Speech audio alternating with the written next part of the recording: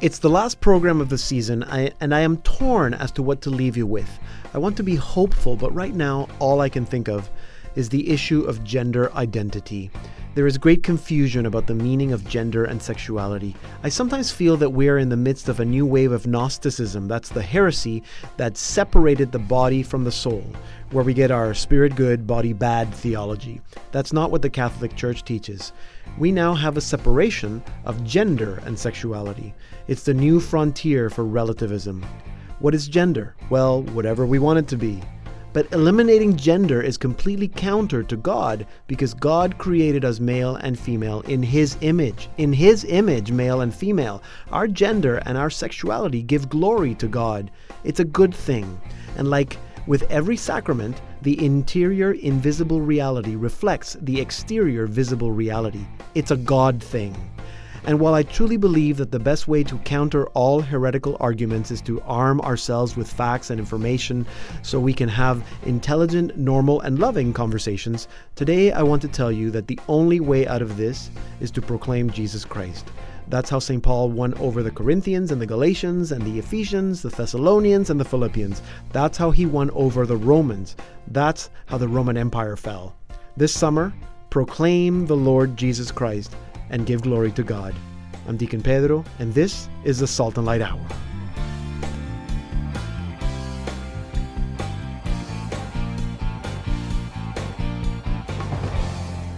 Hello, and welcome to an all-new Salt and Light Hour. I'm Deacon Pedro. I'm Emily Callan. I am Billy Chen. And we're once again, for those of you that are listening to the program on the weekend, we are live on Facebook here on Wednesday, June 28th.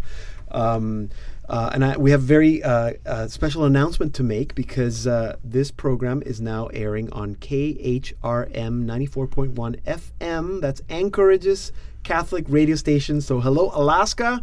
Hi, Alaska. Hello, Anchorage. And very soon we're going to be airing on a new Catholic radio network in Charlotte, North Carolina.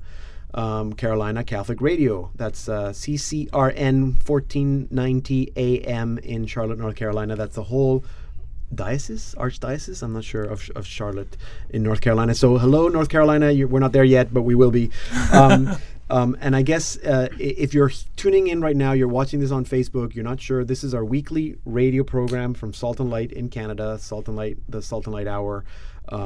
If you want to listen to all our programs, they're all archived on our website, saltandlighttv.org/radio. Thanks to Billy. And on the show today, regular show today, Emily will start off with your news. So what are the updates that we're going to look at today? Well, there was a consistory this week. Which is what? What's a consistory? So basically the Pope creates new cardinals. Okay. So there are 5 new ones.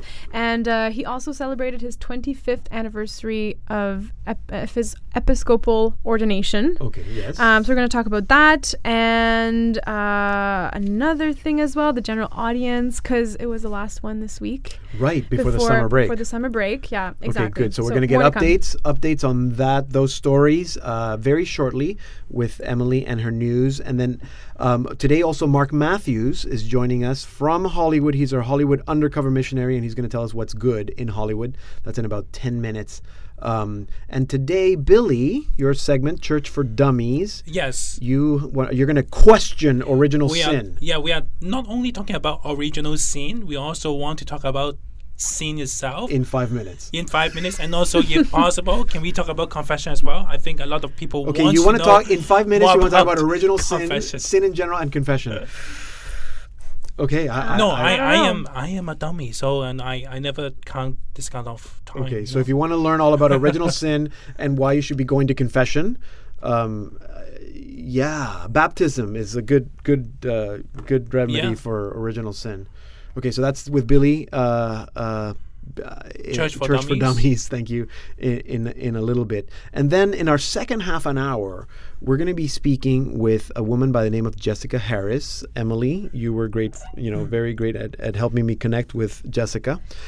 She runs a website called Beggar's Daughter, and she describes herself as a former porn addict.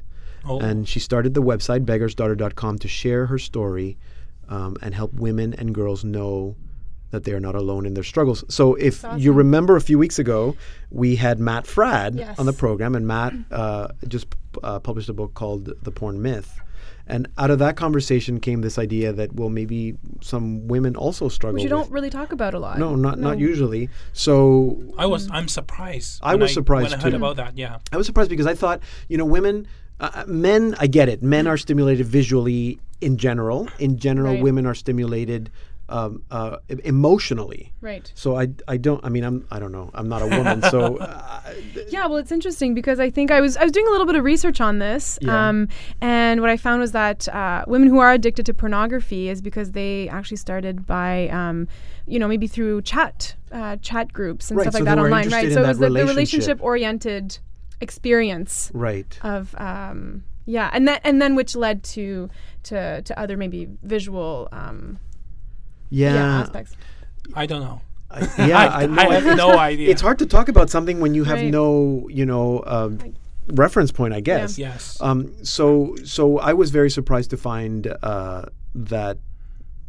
I mean, I don't know what the statistic. We posted a poll on we have Twitter. a little bit of statistic here. Okay, so what are the stats that you found? The poll, we asked a question, I think a few days ago, about how many pornography viewers are women. How many pornography Okay. viewers are women? So we have 27% of people saying that 1 in 3 Okay. will probably 1 in 3. Some of them saying that, I'm sorry, I missed with 31% is 1 in 5. 31% is at 1 in 5. Yes, and 23% is 1 in 10, Okay. and for 19% is 50-50. So 50-50 compared to men. Yes, so it's actually very in average, like 30%, in different, but 1 in 5. I actually was is the- surprised because yeah. 1 in 5, according to Matt Fradd in his book, is 1 in 5. I had found 1 in 3 online. 1 in 5 is what I I actually found as well. found something else that said it was about 17% of women, but I think that's a huge It is. number. That's a lot. Yeah. 1 in 5. I have a lot of girlfriends. And nearly like No, that- But if I think about that, wow, 1 in 5. no, think about it. No, think about the women that are sitting in the pews at church. 1 in 5. Think about it that way. Like that just freaks me out. I'm scared now. yeah, because we're not talking about a certain group of people. This is based on Based all, on yeah. general population. So Yeah. But they're not addicted yet, right? I mean, when we talk about that, That viewers view. means they, Yeah. they want to see that, they want to watch that. Maybe it's out of curiosity. I don't know. I'm trying to I think explain. that I think that there is a statistic, and of course we don't have that. Yes. But statistic that would say that it's like 37% of women say that they view pornography Favorably? regularly. Oh, No, they view it. Right. They view it favorably, but they look at it regularly. And then, that they regard it favorably is another statistic. right. You Yeah, found it's like that. nearly half of women. That nearly half the are women okay, think that it's that okay. pornography is okay. Yeah. Interesting. I don't know. There are women watching, and you probably have an opinion, and we want to hear from you. Maybe it's something you struggle with, and you want to stay tuned and listen to Jessica Harris and my conversation with her that's coming up in about 25 minutes. But we also want to hear from you because we're here to help each other grow. And if it's a problem, we need to talk about it. The first thing the devil wants is for us to not talk about it. So we need to bring it to the light. So that's in about 25 minutes. And after that, I wanted to, we always feature an artist or an album or music. It's great that this is a radio program so we can play music. And this week we're very happy because I've got an album that I just got from Spirit and Song. That's Oregon Catholic Press. And it's called Akwaaba. Akwaaba is a word that I think means welcome in some language that they speak in Ghana. It might be Ashanti. I'm not sure what the language is, but we're going to find out because Ken Canedo, who's one of the composers that worked on the album, will be here to talk to us about that at the end of the program. And it's a great initiative. Again, our listeners, our viewers on Facebook are probably familiar with Catholic Relief Services. So Ken Canedo, who's a composer of many liturgical songs that we probably sing at church a lot, thanks to a partnership with Catholic Relief Services, traveled to Ghana with 6 other singer-songwriters, most of who actually have been guests here on the Salt and Light Hour.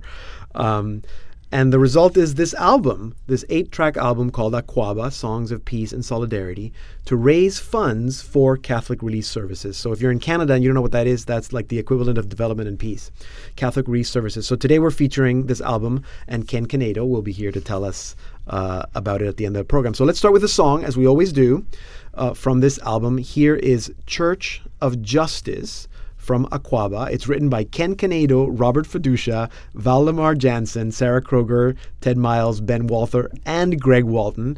And singing on the track are Valdemar Jansen, Pedro Rubalcaba, Ben Walther, and my brother, because I shared a room with him once in a hotel, Greg Walton. Here it is, Church of Justice from Akwaaba. Church of Justice, Church of Mercy, Church of welcome, open wide, Church of service with the lowly, love of stranger, love divine. You breathe your word and created. You speak, and now all things sustain. As rain and snow pour down with purpose, your promise, justice, God fulfill. Church of justice, Church of mercy, Church of welcome, open wide, Church of service with the lowly, love of stranger, love divine. Our lives united in communion, your table set before our eyes. Our hearts are lavished with your kindness. Your promise banquet, God fulfill. Church of justice, Church of mercy, Church of welcome, open wide, Church of service with the lowly, love of stranger, love divine. Send us for our lives, the gift we're giving. Send us for Our love in thought and deed. Send us for in giving and receiving. Your promised kingdom, God fulfill. Church of justice. That was Church of Justice from the album Akwaaba, Songs of Peace and Solidarity, published by Spirit and Song. And we're going to be speaking with Ken Canedo, who helped in composing that song and also helped produce the whole album in our second half hour. And in about 5 minutes, what's original sin? But first, here's Emily with our news. Yes. So to start, the Pope, as I was mentioning, celebrated the 25th anniversary of his episcopal ordination. And so he celebrated Mass Tuesday morning in the Pauline Chapel in the Apostolic Palace with other cardinals who are in Rome. And they, gave him their best wishes and let him know how much he was loved and respected nice. among the College of Cardinals. Great celebration. I was actually kind of surprised by it. I didn't know it was coming. Yeah, no, and I was surprised by the fact that it was the Episcopal ordination, Right. because we celebrate the priestly ordination. Right. So I guess Well, his priestly ordination, I believe, is in December, and Yeah. it's close to his birthday, Yes. or not, if not on the Yeah, same day as his I don't birthday. know, but So yeah. anyway, good. We can celebrate both. Yes, exactly. Okay. So another thing that happened this past week, the Pope created 5 new cardinals at the Vatican. So a small number, before the Pope has created cardinals in very large numbers, but this time 5. And 4 out of the 5 cardinals are from countries who have never had a cardinal before. Yes. So they come from Mali, Spain, Switzerland, Laos, and Salvador. So in his homily as well, he mentioned the gospel passage from St. Mark saying that Jesus walked before them towards Jerusalem. And so he was telling them that between Jesus and his disciples, there's distance between both of their hearts. They don't quite understand what is actually going to happen, what it is that Jesus is doing. And but Jesus is patient, the Pope said, and that he is preparing the way before them, and for basically the reality of the cross that they will also have to take up. And so he told the cardinals that Jesus walks before them, and to look at reality and to not have any other interest than the interest of the cross, to serve him and to confront or to face the sin in the world and its effects. Yeah. So that was his message to the new cardinals this week. It's week. always a reminder that it's always the cross and martyrdom, and that's why cardinals wear red. Yeah, because it symbolizes the blood of the martyrs. Yes. Yeah, they're going to be martyred. Ooh. I know. That's kind of an intense. Yeah, it is intense, but yeah. But speaking of martyrdom, it's interesting that you bring that up. At his general audience on Wednesday, it is something that he mentioned in his catechesis. So is he still speaking on hope? Still speaking on hope, yes. Okay. I'm sure that in August, when the general audience starts up again, it might be a different theme. Oh, yeah, we'll see. At least we're hoping it'll be a different theme. Hope is a good theme. Yeah, it is a good theme. So he mentioned martyrs, that our Christian hope is something that we can find inspiration in the martyrs, in the way that they live their Christian hope in face of struggle or in the midst of difficulties, and and the fact that Jesus said that we would encounter opposition and hostility in the world, and yet he still asked his disciples to proclaim the gospel, to live a life detached from wealth, and to reject hatred and violence, and to trust in him, essentially. And so and the martyrs are some of our best examples, really, of complete trust in Jesus. Yeah, for sure. Okay, finally, in Canada. Yes. So as we all know, we're celebrating Canada's 150th. Yes. And all of the dioceses in Canada, or I think nearly all the dioceses in Canada, are consecrating their diocese to the Immaculate Heart of Mary. That. Yes. Right? Isn't that beautiful? Yes, it is. So this is not the only time that this is going to happen. In September, all of the bishops in Canada will be consecrating the whole country of Canada to the Immaculate Heart of Mary. And this is something that happened twice before. I think the first time it happened was in 1947 during a Marian Congress in Ottawa. And it was one of the largest religious gatherings in North America. Yes. And the last time it happened was only a few years after that. It was in 1954, and it was during the Marian year, so a holy year, and it happened at Our Lady of the Cape in Trois-Rivières, which is a Marian sanctuary in Trois-Rivières. So.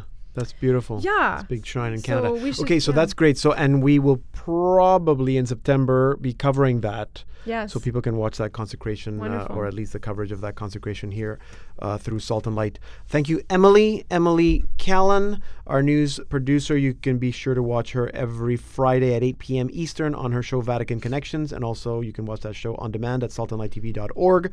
And also on Roku, and you can follow her at Emmy Callan. I'm Valimar Jansen, and you're listening to the Salt and Light Hour with Deacon Pedro.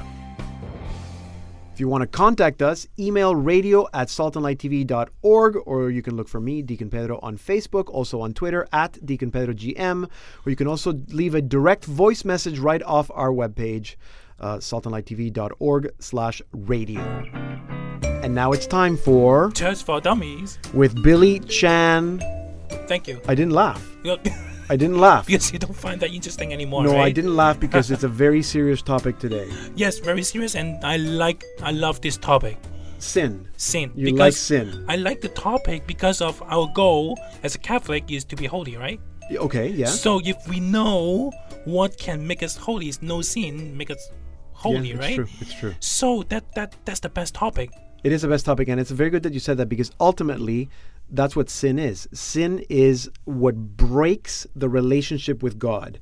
And holiness, perfect holiness is being with God. So anything that breaks that relationship is sin. Oh. That's how I would define very generally sin. So there's a lot of terms in Catholic, as a dummy, it's very tough to understand. To keep track of what's so what. Original sin, we talk about a little bit. We mentioned last original time, sin. Okay. But what exactly is? Okay, so I think that this is very important. So original sin Yeah. is different than what we call personal sin. So it's not personal. No, original sin is not personal sin, and original sin is actually, I would go as far as saying that original sin is actually not a specific sin. Original sin is a condition. We talk about our fallen nature. So when we talk about the original sin that Adam and Eve committed, Yeah. because they did not trust God, let's say, their behavior caused this current human condition that we live in now. That current condition of fallen nature that we have a tendency to personal sin is what the church refers to as original sin. That was totally very complicated.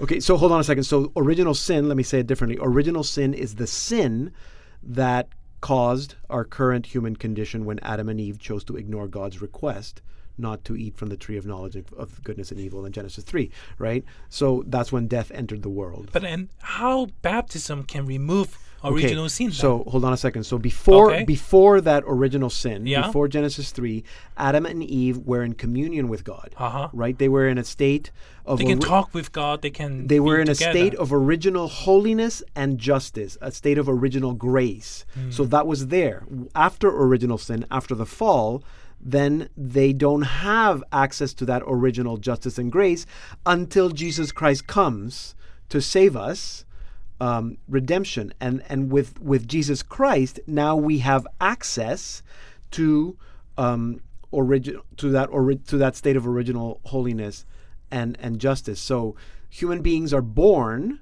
because of Adam and Eve, because of original sin. We are born deprived from original holiness and justice. That's in the Catechism. That's original sin. So what baptism does is that baptism, people say that we're cleaned from that stain of original sin. Baptism, what it does is that baptism restores our access to holiness and justice. That's what baptism does. So, but the difference with personal sin is that original sin also has consequences, and we talked about that last time. So the consequence of original sin is that human nature is wounded, and so it's not completely corrupted, but it's subject to suffering and to death. So that's why we have a tendency to sin, which is very strong. And I mentioned last week that that's what the church calls concupiscence. So at baptism, we're cleaned, in quotes, of original sin. So that means that we're restored. Our access to holiness and grace is restored. But baptism doesn't take away the tendency towards sin. It only restores our ability to have access to holiness and justice. Does that make sense? That actually makes sense. I really like when you explain, baptism is changing, actually, bring us closer to holiness and justice. It is. And it actually is a change because every sacrament points to a mystery, like something metaphysical that happens. And in the case of baptism, is that the person now belongs to Christ, but also that the person is washed clean from original sin. So we don't have that. We now have access to the redeeming salvation that Jesus Christ brings. That's great. That's Okay? great. There we go. So I'm sure that we can talk about sin lots more if you want another time. But for now, that's it for Church for Dummies. Thank you very much. Thank you, Thank Billy. you. Billy Chan. He's our webmaster here at Salt and Light TV, and you can follow him at bjoechan. Hi, this is Ben Walther. You're listening to the Salt and Light Hour with Deacon Pedro. If you missed any part of this program or to listen to any interview again, you can go to saltandlighttv.org/radio. All our programs are archived there. And now it's time for What's Good in Hollywood with our Hollywood undercover missionary, Mark Matthews. Mark? Hello, Pedro. Welcome back to the program. Thank you. Always a pleasure to be here. Yes, and today you're going to talk to us about a topic that is dear to your male heart.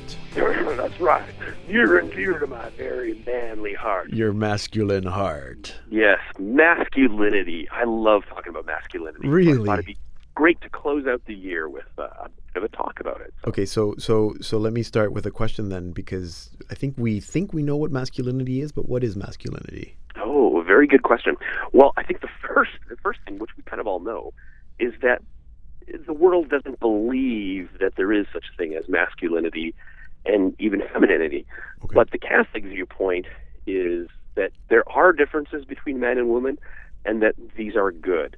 Mm-hmm. And anything that's good can become twisted, but that's what I would call false masculinity. So that's the first thing, and that is the Catholic view, that men and women are different, and that's okay, and that's good. Mm-hmm. But if you want to break down masculinity into a few main themes, I would probably break it down into, say, cattle wrestling, beard greasing, axe shaving, and the final category of bear wrestling. And eating raw meat. And eating raw meat, yes. And creating a fire with your bare hands. Yes, yes. No. For real. The first thing that I would point out is, I would say, incarnation. So we have a great Catholic tradition of contemplation of a God who is infinite. He chose a particular point in time and history to visit us. Mm-hmm. He chose Bethlehem. He chose 2,000 years ago. And all the great thinkers of the church has meditated, on this. It's a very deep mystery, but there's a valuable lesson there for us, and that is that as men, we are called to incarnate, to take our actions, take our thoughts and feelings, and put them into concrete form, give them a time and a place. What's kind of funny is L.A. is sort of very much the town of not that, You kind of, people always said, hey, oh yeah, great, we should get together sometime. And I'm always kind of like, okay, sure, how about next Tuesday at 6 p.m.? And the look on people's faces like, well, I didn't mean really get together. And none of my friends would do that, but you yes, kind of get it. Feel like, just talk, lots of big talk. So, as men, we need to let our yes mean yes and our no means no. But in particular, hey, if you like a girl, pick a time and a place, ask her out, make plans, make things happen. Mm-hmm. That's very important. Mm-hmm. So the next aspect of masculinity, would that be as protector? Men, we're called to protect those who cannot protect themselves. So that, obviously things means like, our spouse and children, but also even our brothers and sisters in Christ, in the community at large. Right. And so it's kind of like, okay, well, great, Mark, I know I'm not going to get to live like Braveheart, and protect his homeland and people. And it's true, we don't get many opportunities to physically protect, but emotional protection is very important. Uh-huh. Even think of, every guy knows when a woman is in a toxic relationship. Ask them, how are you doing? How can I be praying for you? And the most important thing there is that we're asking out of pure intention. Right. And people will sense that. Another theme of masculinity is mentor, and that is to humbly teach and guide. So that might be something, say, as practical as like teaching a younger man a new skill, but it also could be, say, seeing interpersonal trouble and giving them guidance, and you're essentially answering the question of like, well, what knowledge or skill is going to help this person the most? And you have to do this, again, in tenderness and love with pure intentions. And also, this is also the bestowing of masculine identity. It needs to be transmitted from man to man. Mothers can't kind of bestow masculinity the same way that, other man can. Right. So and there have been traditions for that kind of thing in other cultures. And we need to find ways of doing that. Mm-hmm. And then the last thing I would point out, or not quite the last, but with a lot of these, you're doing these things sometimes without being asked, and that is you have confidence. You don't need permission to do these things. And why? Because we know that God is our Father. We have the confidence in truth, to do these things. So, people aren't asking for our protection. Oh, we protect them anyway. People aren't asking us to mentor them. Oh, well, we mentor them anyway. Mm-hmm. People aren't always asking us to do and incarnate, new things, but hey, we're doing it anyway. Right. Yeah. And then the last one is, and I've talked about this before, so I won't talk about it too much, and that is simply purity. We are called to fully possess our sexuality. And that's the great, Christian tradition of chastity and purity. And the thing that I would point out here is that, women can really sense quite intuitively when a man's Yes. motivations are incorrect Yes. or wrong. And so quite often that just means getting things straight in our own heart, Mhm. and people around us will pick that up, and women appreciate it in a very deep way. They're very intuitive. Mm-hmm. So purity, confidence, mentorship, protection, and incarnation. That's great. Those are what I would call kind of some of the main themes of masculinity. Mm-hmm. And add in some, axe shaving and bear wrestling in there as well too. Yeah, and this is, I think, really helpful.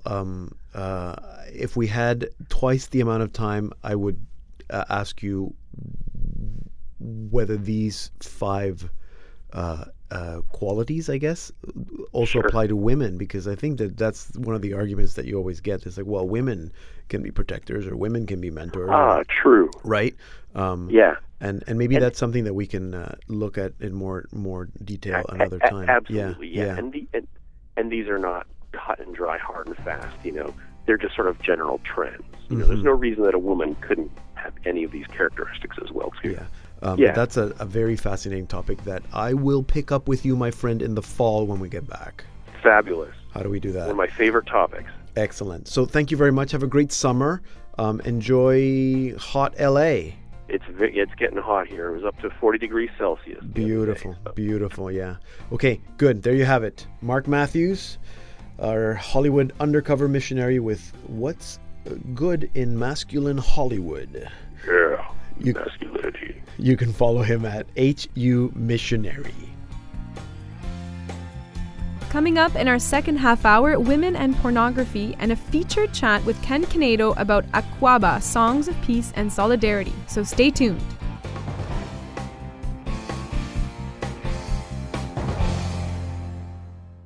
Hello and welcome to the Salt and Light Hour Part 2. I'm Deacon Pedro. A few weeks ago, we spoke with Matt Fradd, who just published a book titled The Porn Myth. That was a very popular program, and we received questions about the issue of women and pornography, which we had touched briefly with Matt Fradd, but not really in depth. And so we thought we would dedicate a bit more time to this topic. Joining us now is Jessica Harris, whose blog is titled Beggar's Daughter. In it, she writes about pornography, about sex, about singleness, sexual exploitation, and grace. Now, Jessica describes herself as a former porn addict, and she started the website, beggarsdaughter.com, to share her story and help women and girls know that they are not alone in their struggles. So I'm very happy to welcome Jessica to this program. Jessica, thank you for what you do and for joining us today. Well, thank you for having me. So, a little curious. I mean, I just explained why you started the website, but you actually started writing a book. Tell me how that turned out into an actual website. Well, right. So I had wanted to start the book originally. I wanted to do just the book. And for me, it was, I felt like God wanted me to share my story. And I thought, okay, I'll write a book, and then I can get that out there, and then I can go on with my life, because I had no interest really in being known as the girl who's the expert on this. Right. So Yeah. I thought, I'll write a book, and then I can go and do what I want. And it turns out that it's not quite that easy to get a book published. Right. So then I said, fine, I won't write a book. I will just do a website. I will just share my story on a website, and then I will go on with my life. Okay. And then the website turned into a blog, and then the blog kind of turned into the book. Turned to the website. Now, and obviously you were wanting to write a book because there was a story there that you had to tell. Your own story. Right. There's this, right, my story, and just the fact that no one really was talking about this issue of women struggling with pornography. Yeah. And I really just felt like we needed to at least start having this conversation, and if I could somehow get my story into that and help start the conversation, then I wanted to do that. Yeah, of course. Now, you say that you were exposed to pornography at age 13. Is that correct? Yes, I was exposed at 13 years old. And was that accidental? How did that happen? I was researching for school. It was back in 1999, the age of dial-up internet. Yeah. But I was researching for school, and there was a website that was just full of videos, and they were completely innocent videos. They were educational, scientific videos, but in the middle of all those videos was a pornography video. Really? And so I clicked on that, right there, and it took me to a hardcore pornography website. And so just like that, I was pulled into hardcore pornography. So, and your reaction, and I know this because I've read what you've written. So your response to this was, you said that you were disgusted, but you were curious. Is that so? What happened next? Right. It's a little bit of maybe like watching a train wreck almost, where you feel like I need to look away, but at the same time you're like, but what is this? Like, I have to see what happens next, or I have to see what's going on. Right. So I clicked on the video and clicked to go out of the video, and it was one of those kind of screens that just pulls you into the site. It was right. like a viral screen in a way, and it just kind of sucked you into the site.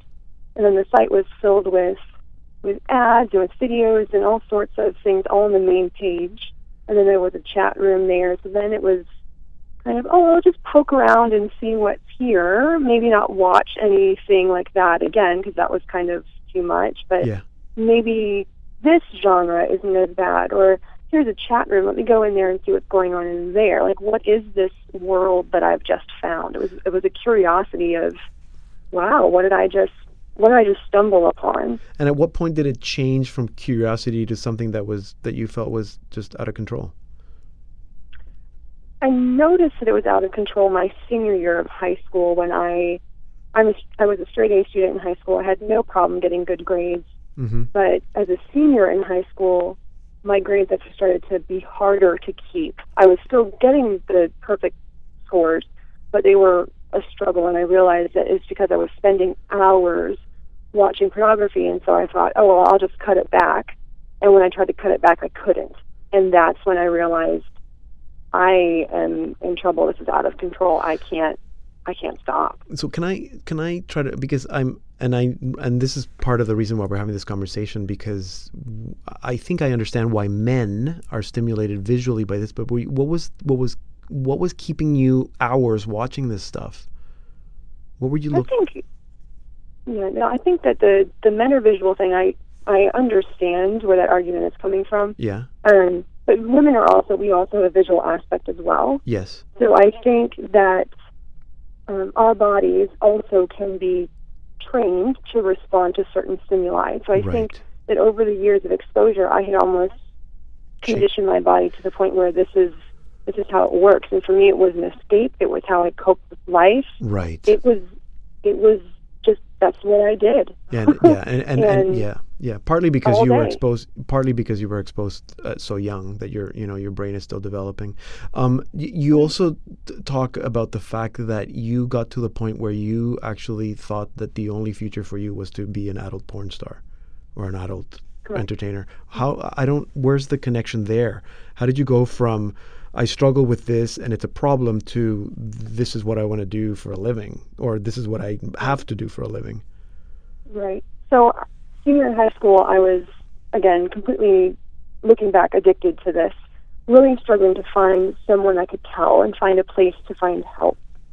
Couldn't find anybody, or didn't feel safe anywhere. So I went off to college, Christian college, thinking, okay, I'll get caught here and they'll be able to help me. Mm-hmm. When I did get caught, instead of helping me, they said, we know this wasn't you. Women just don't have this problem. Right. So for me, it made me step back and say, then what on earth am I? If women don't have this problem, what does that make me? And I wrestled with I see. understanding my identity, understanding my sexuality, and in that realized that if I wanted to still be a woman and have this problem, that the only women in the world who I thought I see. had enjoyed this were the women who were actually in it. And I thought, there's no way I can have the future I wanted, no way I can have, Yeah. the only way I can deal with this is just to join it. Right. We know that you did find help, and that you're now in a better place. In the course of all this, you've discovered that this is more common than we think. Correct? So how big is this problem among women? I think that this problem is even bigger than maybe I suspect. When I walk into a place to speak, depending on the age of the audience, I assume at least 50% of the women in the audience, Christian or not, watch pornography. 50. And in the culture, mainstream culture now, you're seeing where it's probably more than that, probably closer to 75 to 80, maybe 90% of women in mainstream culture, non-Christian, non-faith-based culture are watching pornography. But also as you go younger within Christian circles or within the church, you've got 100% of girls who are watching this. So this is bigger than we're understanding. Yeah, much bigger than the 1 in 5 that we were quoting earlier. But there is hope. So in the little time that we have left, you are very big on letting people that they need to talk about this, that the evil one just wants to keep it quiet. So we need to talk about it. Where can people find help if they're struggling with this? Yeah, I think silence just perpetuates shame, and then shame perpetuates silence, and it just isolates you. Yes. So really, I encourage young women, really more and more as the years go by, to even just tell a friend. You would be surprised how many girls come to me and say, I'm so afraid to tell anybody, and then when I said something, there were 5 of my friends that were the same way. Yeah. So really just finding a friend that you trust to at least open up that conversation. Because I think when you first have that moment where you tell somebody, and in that moment they can exercise grace and help you understand that, this does not change who you are. This is not, you're not going to get labeled because of this, but that they're going to help you and they're going to work through this with you. Right. Once you can get through that first hurdle of telling somebody, it's like the chains start to fall off even just then, where it starts to lose its hold because you're not in silence anymore, and there's not the shame anymore. There's not that fear. Yeah. You've broken through that. So just starting with your circle of friends, or if you are close with your pastor's wife or close with somebody in your church, telling them, or if you're at college, telling somebody on your dean staff. This is prevalent enough that I think we're falling away from the idea women don't do this anymore. Right. This is prevalent enough that I think if a woman comes forward and says, hey, I have this problem, that someone's going to say, we figured somebody here did, and you'll be able to move forward with that. I think a lot of the shame and the stigma is breaking down now. So just telling somebody in your circle. Absolutely. That's good advice. And then I would add, and go check out Jessica's website, beggarsdaughter.com, because there's lots of information there, and lots of stories, and lots of good resources. I wish we had more time, Jessica, but this is, I think, an important topic, and maybe as we get responses, we can maybe revisit it at another time. So thank you for what you do and for not being afraid to tell your story. Thank you for having me on today. Jessica Harris is a blogger and author. You can find her writing for many websites, but you can purchase her book, Beggar's Daughter, and her other books, and read all her articles and blog posts at her website, beggarsdaughter.com. Here now, from our featured album of the week, Aquaba, is an arrangement of a song that many of you will recognize, The Cry of the Poor, featuring Valdemar Jansen, Pedro Rubalcaba, Ben Walther, and Greg Walton. And The Cry of the Poor is written by John Foley, and the Spanish translation is by Ronald Krinsman. Al Señor yo bendigo por siempre, su alabanza está siempre en mi boca. Se gloria mi alma en el Señor, Él escucha del pobre el clamor. Escucha el Señor del pobre el clamor, bendito sea Dios. The Lord hears the cry of the poor.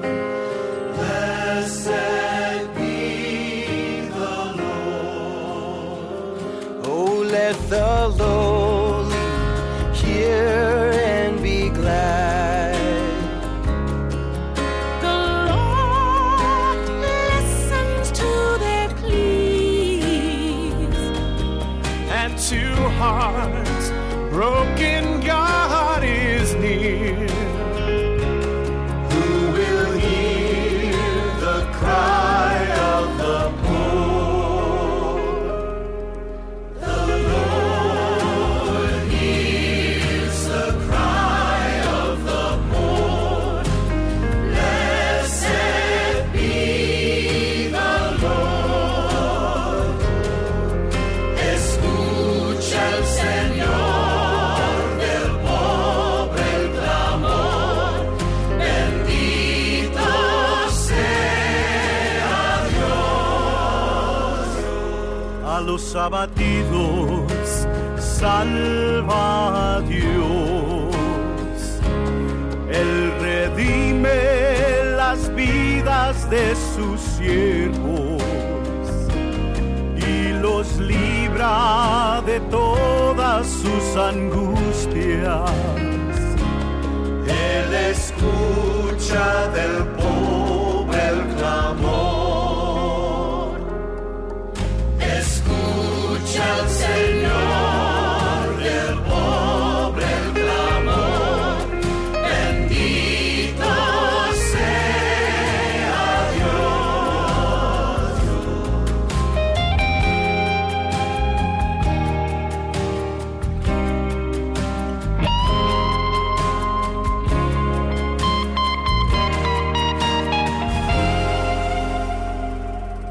we proclaim your greatness, O God. Grandeza proclamamos, Your praise ever in our mouth. siempre en nuestra boca. Every face brightened in your light. Brilla por tu luz. For you hear the cry of the poor. The Lord hears the cry of the poor. Blessed be the Lord. Escucha al Señor del pobre el clamor. Bendito sea Dios. The Lord hears the cry of the poor. Blessed be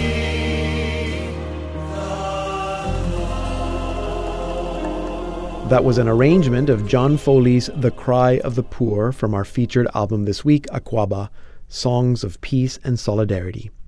Many of you are familiar with Catholic Relief Services. One of the things that they do to foster solidarity is to take artists on mission trips. And one of these trips included 7 composers with Spirit and Song: Ken Canedo, Robert Fiducia, Sarah Kroger, Valimar Jansen, Pedro Rubalcaba, Ben Walther, and Greg Walton. And they all went to Ghana, praying and singing with people in their communities and listening to their stories.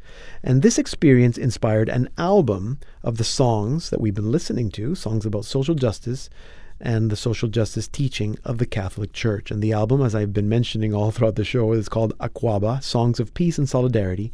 And to tell us more, I am now joined by co-collaborator, co-producer, co-composer Ken Canedo. Ken, welcome back to the Salt and Light Hour. Well, thank you, Deacon Pedro. It's so wonderful to be here with you again. Again, yeah. So I've spent the most of this program saying Akwaaba, and people don't know what it means. I haven't told them what it means. So what does Akwaaba mean, and why is it called that? Akwaaba is the word in Ghana that basically means welcome. You are welcome. Uh-huh. And there are many, many languages that are spoken in Akwaaba, but this is the language of one of the main tribes. Right. And basically, when we got off the plane in Accra, the capital of Ghana, that's what we were greeted with. People at the airport would say Akwaaba. When we drive around the city, we see billboards that say Akwaaba. So it's that kind of magical word of welcome that I love it. epitomized our hospitality there. Yeah. So tell me a little bit more about the trip. There's 7 or 8 of you, and I actually know most of you. And you go on this trip. You were there for a week? You were visiting different towns. What's the schedule of the week? Well, it was a 10-day trip, and actually our delegation was different because we are musicians, so we were singing everywhere we went. Right. So you were going to parishes cool. or schools, communities? Wherever you went, you had a little concert? We visited out in the rural villages up north in a district they called Tamale. It's spelled like tamale, but it's pronounced Tamale. Right. And these are people who are still living in the 19th century in grass-covered huts. And it was really amazing to be part of that. And they are aware of the modern world, but for whatever reason, poverty or other factors, they are still living as if they are, always have in the 19th century. And so they were pleased to receive us. They sang for us. Yeah, I can imagine. Part of hospitality. Yeah. They sang and danced for us with their drumming, and then we sang for them. And even though we couldn't speak their language and they couldn't speak English, we did speak the universal language of music. And that was beautiful. Now, did you go into the trip thinking that you would be writing music or that an album would come out, or is that something that happened either throughout or afterwards? It was spontaneous. We were hoping we'd be inspired because part of the reason why CRS hosted us was so that we could tell their story. Mm-hmm. And the only way to tell their story was to become a part of the story, to meet the people where they're at, to listen to them. Right. To dance and sing with them, and we learned a lot. And yes, that inspired us to write the songs on this album, Akwaba. 2 of the songs we wrote while we were there. Oh, yeah? The song Akwaba itself, and the song called Church of Justice, we sang while we were there. The other songs were composed when we came home by the individual artists. So, but 2 of them we composed as a group while we were there, yes. Oh, good, because we heard Church of Justice at the beginning of the program, and we're going to end with Akwaba. So tell me a little bit about that collaboration. I think it's the first time that I credit songs, and I have to credit like 7 people who wrote it, and then some of those also sang in it. How does that work when you're in the middle of a mission trip and you guys are all just sharing ideas at night with a guitar? How does that work?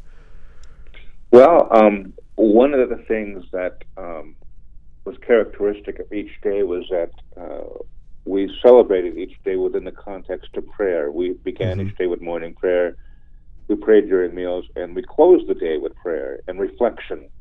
And so at the end of a very joyful, festive day with one of the tribes, where we learned about the CRS, the work that CRS is doing with them in empowerment, we sat down in a hostel, a youth hostel where we were staying. Okay. And there's a nice living room. So we pulled out our guitars. Yeah. And before the day started, I said, you guys, I want you to think about favorite scriptures as we experience the people here. Think about your favorite scripture. And then we got back together that evening and we started joyfully reflecting on what we experienced. And Ben Walter pulled out his guitar, he started strumming, and we were all saying, oh, yeah, keep playing that. And so then Valimar would come up with an idea from scripture. Right. And then Sarah would start singing it, and then people sometimes would get stuck, and I would say, repeat that phrase. Right. And so it was really a lot of give and take. It was very exciting for us to see the Spirit at work in a collaboration like that, because we'd never composed a song with so many people before. Yeah, what a great opportunity.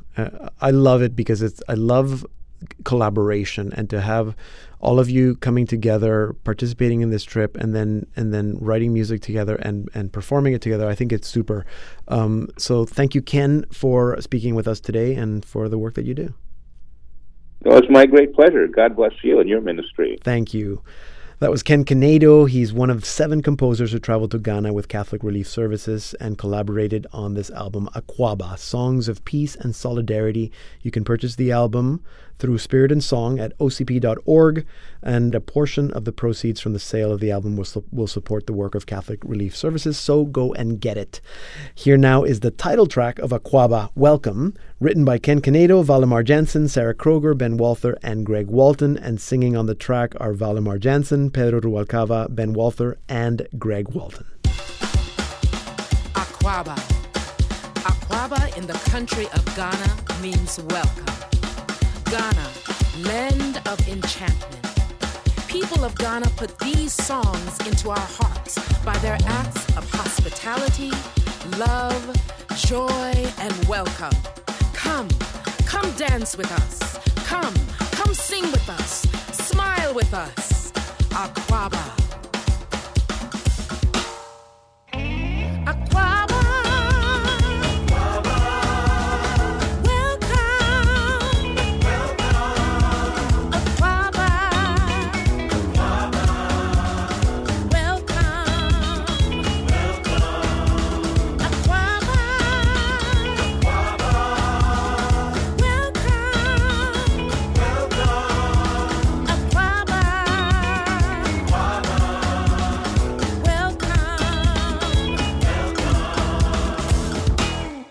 We're listening to Akwaaba, Welcome, from our featured album of the week, Akwaaba, Songs of Peace and Solidarity. And that will bring us to the end of our program this week. And the end of our season this year, Emily said. Yes.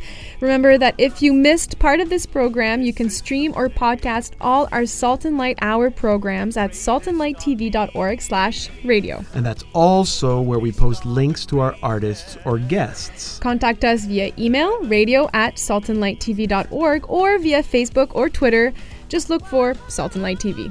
And you can also find me through Facebook, Deacon Pedro, or Twitter @DeaconPedroGM. And I'm on Twitter @Emmy Callan, and Billy is @BJoChan. So next week, we begin with some of our best of editions of the Salt and Light Hour. So if you haven't heard any of our programs or you missed anything, you can re-listen to some of our favorite interviews throughout the year. Hope you have a great summer. Yes, and happy Canada Day and Independence Day for our American friends. I'm Emily Callan. And I'm Deacon Pedro, and this has been the Salt and Light Hour. Kingdom of God.